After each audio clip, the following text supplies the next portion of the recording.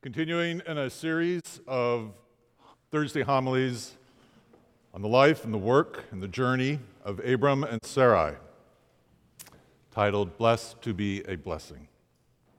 We come now to the 15th chapter of Genesis, beginning with the first verse. After these things, the word of the Lord came to Abram in a vision. Do not be afraid, Abram. I am your shield. Your reward shall be very great. But Abram said, O Lord God, what will you give me? For I continue childless, and the heir of my house is Eliezer of Damascus. And Abram said, You've given me no offspring, and so a slave born in my house is to be my heir. But the word of the Lord came to him, This man shall not be your heir. No one but your very own issue shall be your heir. And he brought him outside and said, Look toward heaven and count the stars if you're able to count them. Then he said, So shall your descendants be. And he believed the Lord, and the Lord reckoned it to him as righteousness.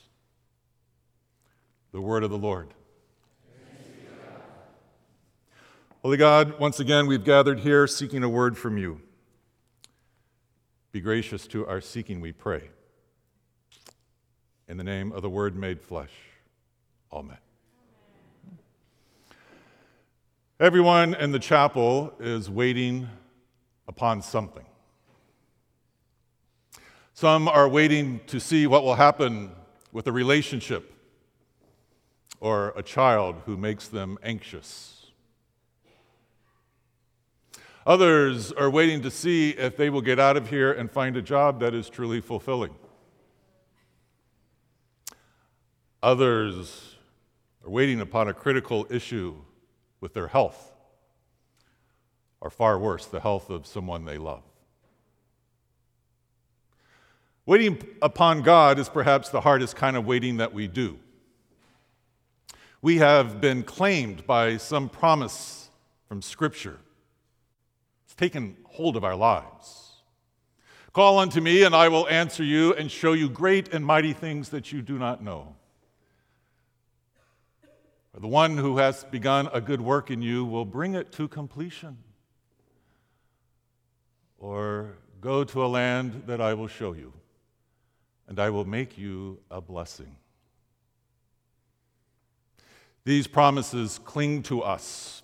Whether we realize it or not, most every decision a believer makes is made based on how close it gets you to this promise. It's why you get up in the morning and face another difficult day, because you believe that a good work is still going to unfold, that God is not done.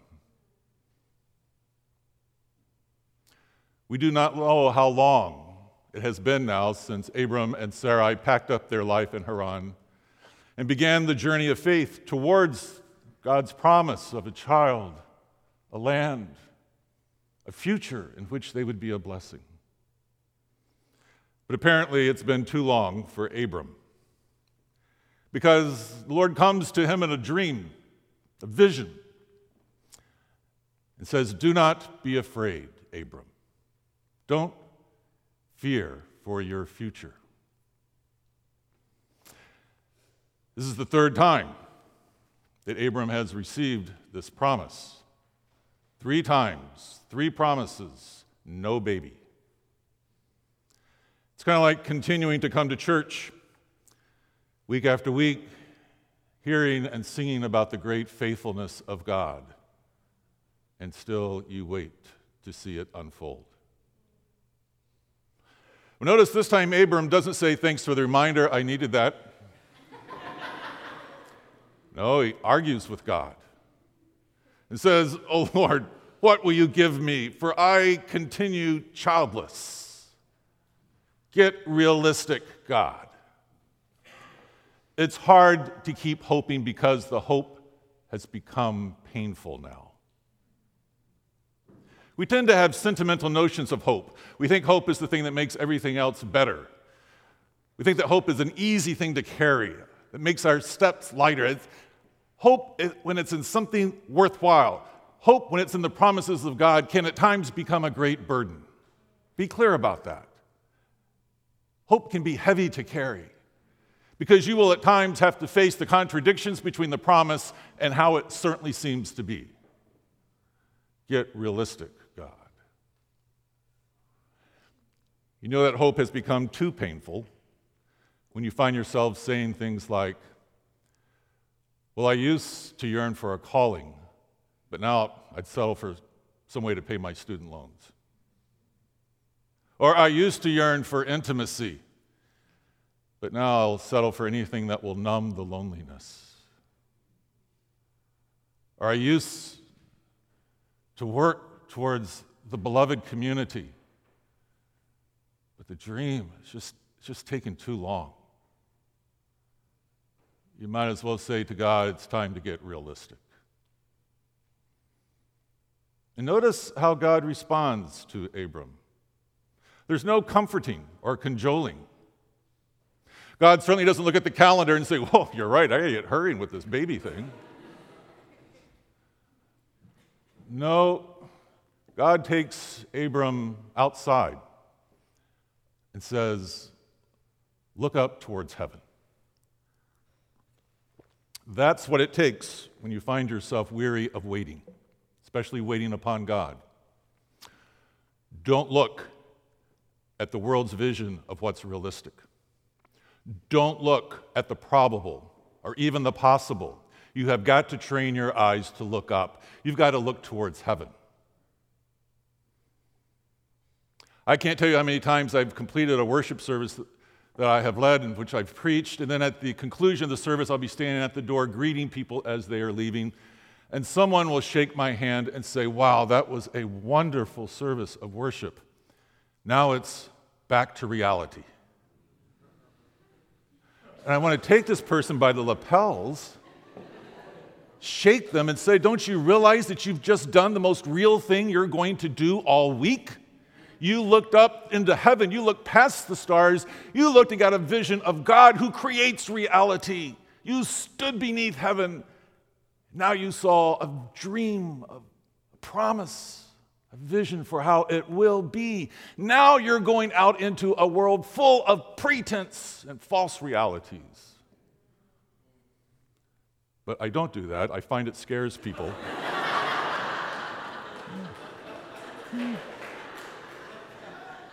I just shake their hands and chuckle.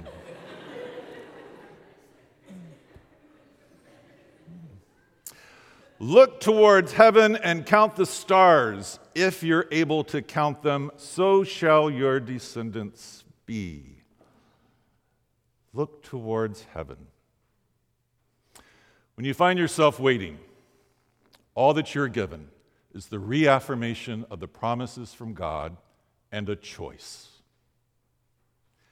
If you want to, you can choose to settle in to a comfortable despair and say, the hoping hurts too much. I'm just going to find as much comfort as I can along a world that has been forgotten by God. Or you can always choose to keep moving towards the dream, the promise. Just move another day towards it. What you can't do is avoid the waiting. But waiting is not wasting time. Waiting is when we make this incredibly important choice that shapes and molds our souls. It's only those who wait upon the Lord that develop souls with gravitas to them, weightiness to them, souls that become attractive to others, souls that have learned how to make the right choices on the long periods of waiting and through the valley of discouragement. When we wait, it does not break us. It reveals us. And maybe even God is waiting to see what is revealed in our souls while we wait for the coming of the promise. Remember, Abram's blessing wasn't just to have a child, it was to bless the families of the earth. You can't bless anybody if you stop believing. Maybe the world around the houses of worship have stopped believing, but let them at least believe that we believe. Can they at least be certain that the churches, the temples, the synagogues, these are houses of belief, of people who have this great vision, and they're working for it, they're striving for it, they're moving another day towards it. It hasn't come yet, but they've devoted their lives to this. Do they at least believe that we believe? The text concludes by saying Abram believed, and the Lord reckoned it to him as righteousness. This is the first time the word righteousness is used in the Bible. Isn't it striking that it refers not to the law or to moral codes or to thin-lipped piety, but to expectancy, to hope, to looking towards heaven and choosing to believe, and to continuing on in the journey. Righteousness. In the name of the Father, Son, and Holy Spirit. Amen.